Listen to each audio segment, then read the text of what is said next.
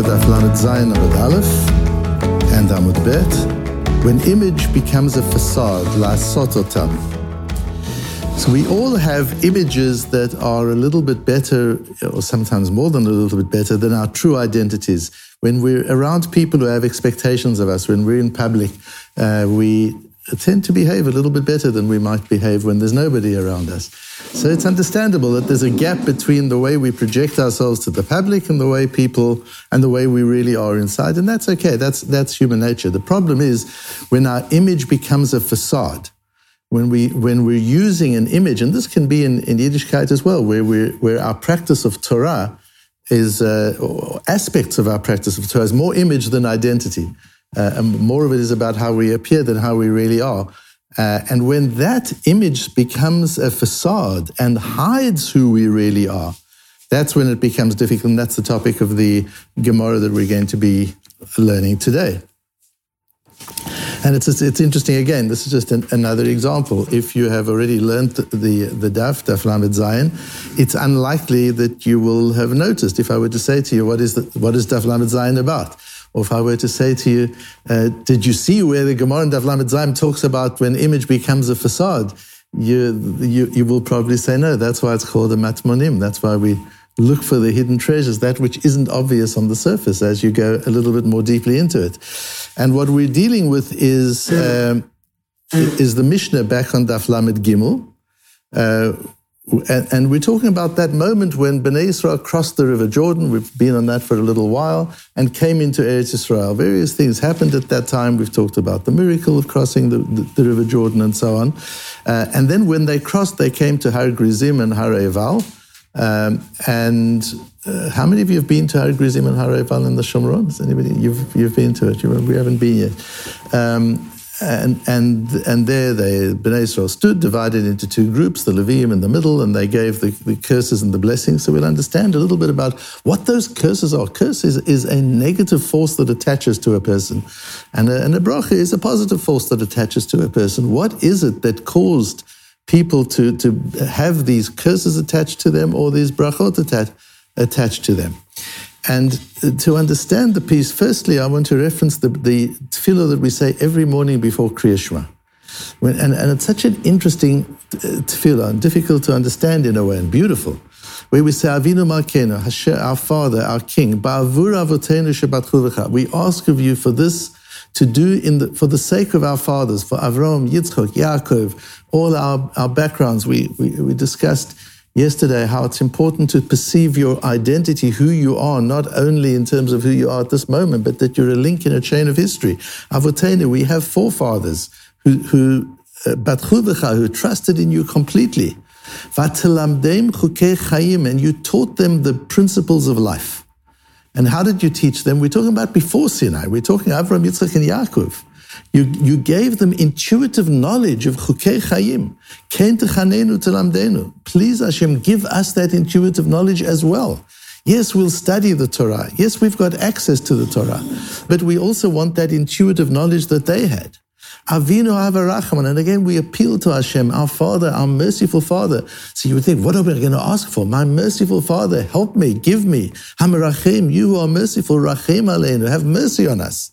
You would think the next thing would be and heal our illnesses and protect us from poverty and from tzarot. No, v'tein b'libeinu lahavinu lahaskil. Put into our hearts the ability to understand and think innovatively. Lishmoa, to listen and hear. Lilmoed, to teach, to learn, and lelamed, to teach. Lishmor v'la'asot u'lekayem, to observe and to keep and to give life to kol divrei Talmud Toratecha be'ava, all the words of Talmud Toratecha. Doesn't say Toratecha. It says Talmud Torah, the learning of your Torah. This is a bracha asking Hashem to give us what we need in order to learn Torah with heart and with intuition and with understanding. So what is this? In our Gemara, we'll have a much deeper understanding of the words of this bracha that we say so glibly every morning and don't realize the power of what it is that we're saying. The klalot are in Parshat Ki Tavo, and there are 12 of them. And the Torah lists them, Arura Ishashiyase Pesel Masecha, Arum Makle Avi Vimo, Arum Asigvurai, and so on. At the very end, the 12th one is Arura Shelo Yakim et Divrei Torah Azot, La'asot Otam. Cursed is one who doesn't give life to establish the words of this Torah, to do them. V'amar kol ha'am amen. And of course, one of the obvious questions is, with that general category, why do you need the specifics? If you're making a general arur of anybody who doesn't keep the Torah, why these other 11 specifics? And if it applies to the whole Torah, what's unique about these 11 specifics? Why are these the ones that are singled out? Says the Mishnah back on Daf Lamed Beis, Hafchu pneim klape Har Grizim ufatchu bivracha. They faced Har Grizim, that's the green mountain, the mountain with pasture on it, and they say the brachas. Baruch ha'isha shelo yaseh pesol ma'asecha. Although in the Torah we don't have the brachas, says the Mishnah, there's an implication. They started with the brachas. They didn't just do the curses. Ve'elu ve'elu onim amen, and everybody says amen. So they turned them around. We've got them in the curse form, and the Levim turned it around and gave it in the positive form first. Hafchu pneim klape Har Eival. Then they looked at the barren mountain at Har Eival. Ufatchu biklala. Arura shelo yaseh pesel ma'asecha. And they went through the same 12 curses, but here they did them in the negative form, in the curse form, not in the positive. Ve'elu ve'elu onim amen. Ad shegomrim brachot uklalot. Says our Gemara on Daf Lamed Zayin, Tanu Rabbanan, we learned in a Braisa, Baruch bichlal, Baruch bifrat. There is a Baruch for the general principle, Kol HaTorah Azot, and there's a Baruch for each individual. Arur bichlal, Arur bifrat. There's an Arur for the general, and there's an Arur for the individual. And then there's Lilmoid, Ulalamed, Lishmor, V'la'asot. When we talk about a mitzvah, the mitzvah has 4 facets. There's the learning of the mitzvah, the teaching of the mitzvah, and then the doing of the mitzvah, the lishmor, which usually means being careful not to be over, the Lotah says, not to transgress the negative mitzvahs, and la'asot usually means be actively involved in observing the positive mitzvot. And then the Gemara goes into this fascinating, the Braisa, hare arba, v'arba, hare shmone, hare shesh. The Braisa then goes into this fascinating calculation that in every mitzvah there are 16 different facets. We think of a mitzvah as a mitzvah. There's the Arur side and there's the Baruch side. And on each side there's the Lishmor La'asos L'Kayem. And so it goes through and calculates that there are 16 facets to every mitzvah, built on the positive and the negative, and built on the Lishmor V'La'asot, the Lilmod L'Lamed, Lishmor V'La'asot, those 4 facets of it. And let's have a look at the Marsha. Says the Marsha, when the Torah, when the Gemara is saying, the Braisa here says lishmor. The lishmor here doesn't mean what it means in so many other places. Ein lefaresh milashon lav. It's not talking about the negative mitzvot. Because the brighter, this brighter we're learning about applies all 4 facets, lilmod, lalamed, lishmor, v'la'asot, applies them to all the mitzvot, not just to the positive or the negative mitzvot, but to all of them. So lishmor can't be only the negative mitzvot. And therefore, lishmor, hainu kidamrim, b'ferek kamet kiddushin, asher tishmuun zu mishnah, la'asot zu maaseh. Lishmor means studying. That's interesting that we use the word observance, to observe the mitzvahs, to protect the mitzvahs. That means learning them. That's what lishmor means.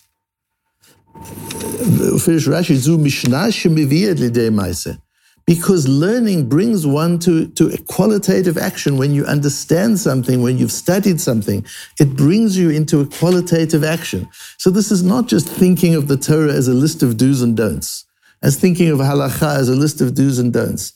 Halakha is something to be studied, something to be learned. And the doing and don'ting comes from the learning, not just from the external imposition of a set of rules and principles. That secular laws are like that. The law, there's a law, you've got to do this, you may not do that, so you observe the laws, otherwise you get into trouble. So it's an externally imposed system that we adopt. The Torah is not that. The Torah is apply your mind and your heart, as we say in the Tefillah. Get deep into the philosophy of the mitzvah, the learning of the mitzvah, the meaning of the mitzvah, the origin of the mitzvah and the psukim. Get into what Hashem's intention is. And then you'll automatically do it, but the doing will come from an inner place. The doing won't come from an outer place. So lishmor, Torah observance doesn't mean observance. Torah observance means learning Torah and observing it from that place of learning, not just observing it because you've been given the things to do and don't. And it's interesting. This is something that we struggle with. Many years ago, I did a survey in the United States among high school kids, yeshiva high school children in 11th and 12th grade. It was boys primarily. We were looking at what they saw as some of the problems facing the Jewish people in the future. And one of the things they said is, we're not being taught values.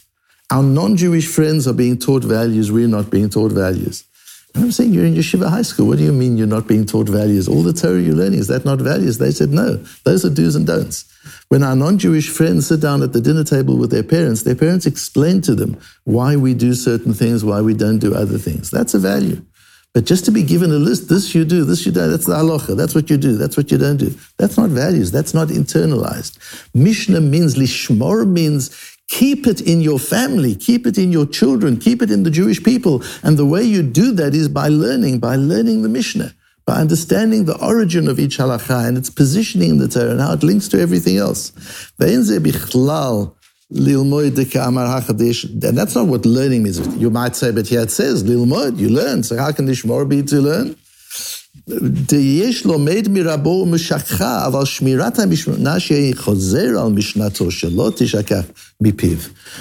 when we talk about lishmor, it's a different type of learning. These are two dimensions of learning.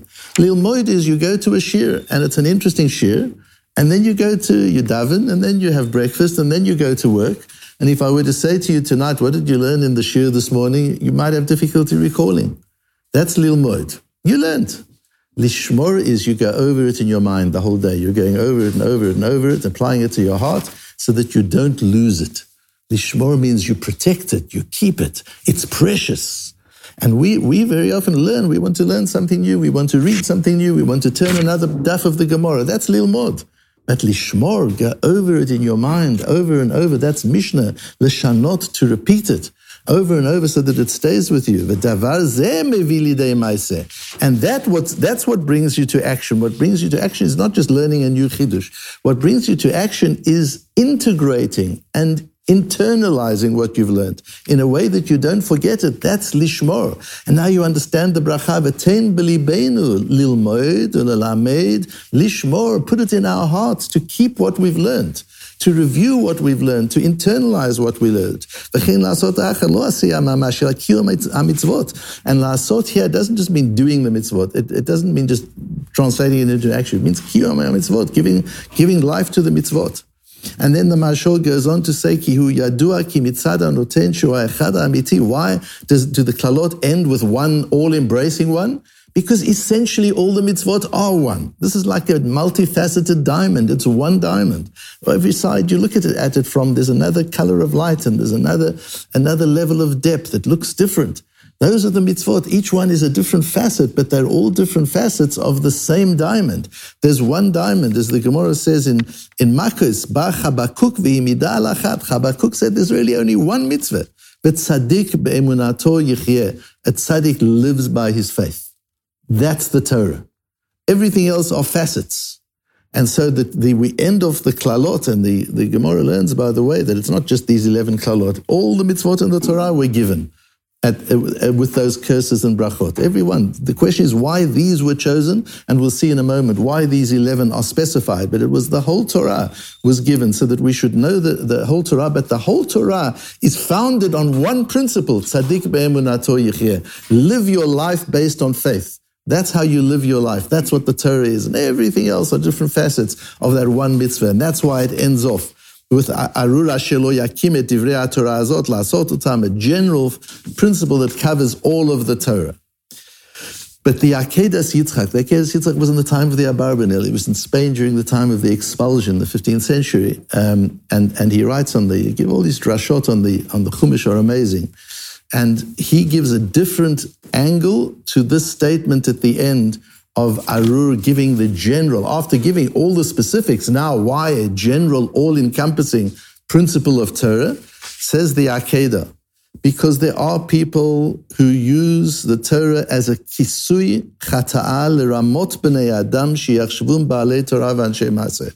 Some people, yes, as we've said, we're all a little frummer when other people are watching us. That's okay. There's a difference between our image, our public image, and who we are. There's always a little gap. That's okay. But when the image becomes a facade that masks who we really are, and really we are corrupt people, and we dress this way and we present ourselves as religious people, but inherently we're corrupt.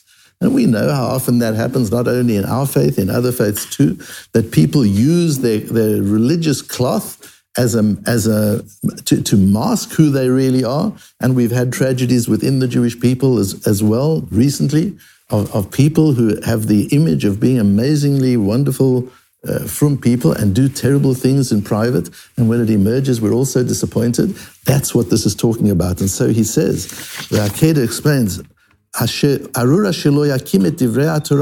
לעשות אותם. Cursed be anybody who keeps the mitzvot of the Torah for reasons other than לעשות אותם, than keeping the Torah. That there's another calculation in your mind. And he says an amazing thing, the Akedah says, that everybody should know and hear. ומעתה היושב אינו מקיים את דברי התורה מהתרשלות ורפיון כוח. An individual, he doesn't keep the Torah because he doesn't want to, because he doesn't care about it, because he doesn't have the energy and self-discipline for it. אינו עומד בארור, he's not cursed. A person who doesn't keep Shabbos, a person who eats chazer, a person who doesn't keep any of the mitzvot, he eats chazer on Yom Kippur while he's driving. Not cursed. That's not arur. And then you'll say, why does that person have a good life? He has a good life because he's not cursed. אבל עומד בארור החנף ומרע שעושה אותה עטרת להתקדל בה. Who is cursed is the person who uses the Torah as a public image to hide who he is, the corruption of the individual that he is inside. That's the real arur, that's the curse. And if you look at all of these curses, the 11 curses, they're all things we do in private. And that's what the Torah is cursing, explains the Akedah. When a person uses his public image to mask his personal corruption, that's the arur. That's what the arur is. The only reason to do the Torah is לעשות אותם. I keep the Torah because I'm keeping the Torah, because it's Hashem's Torah.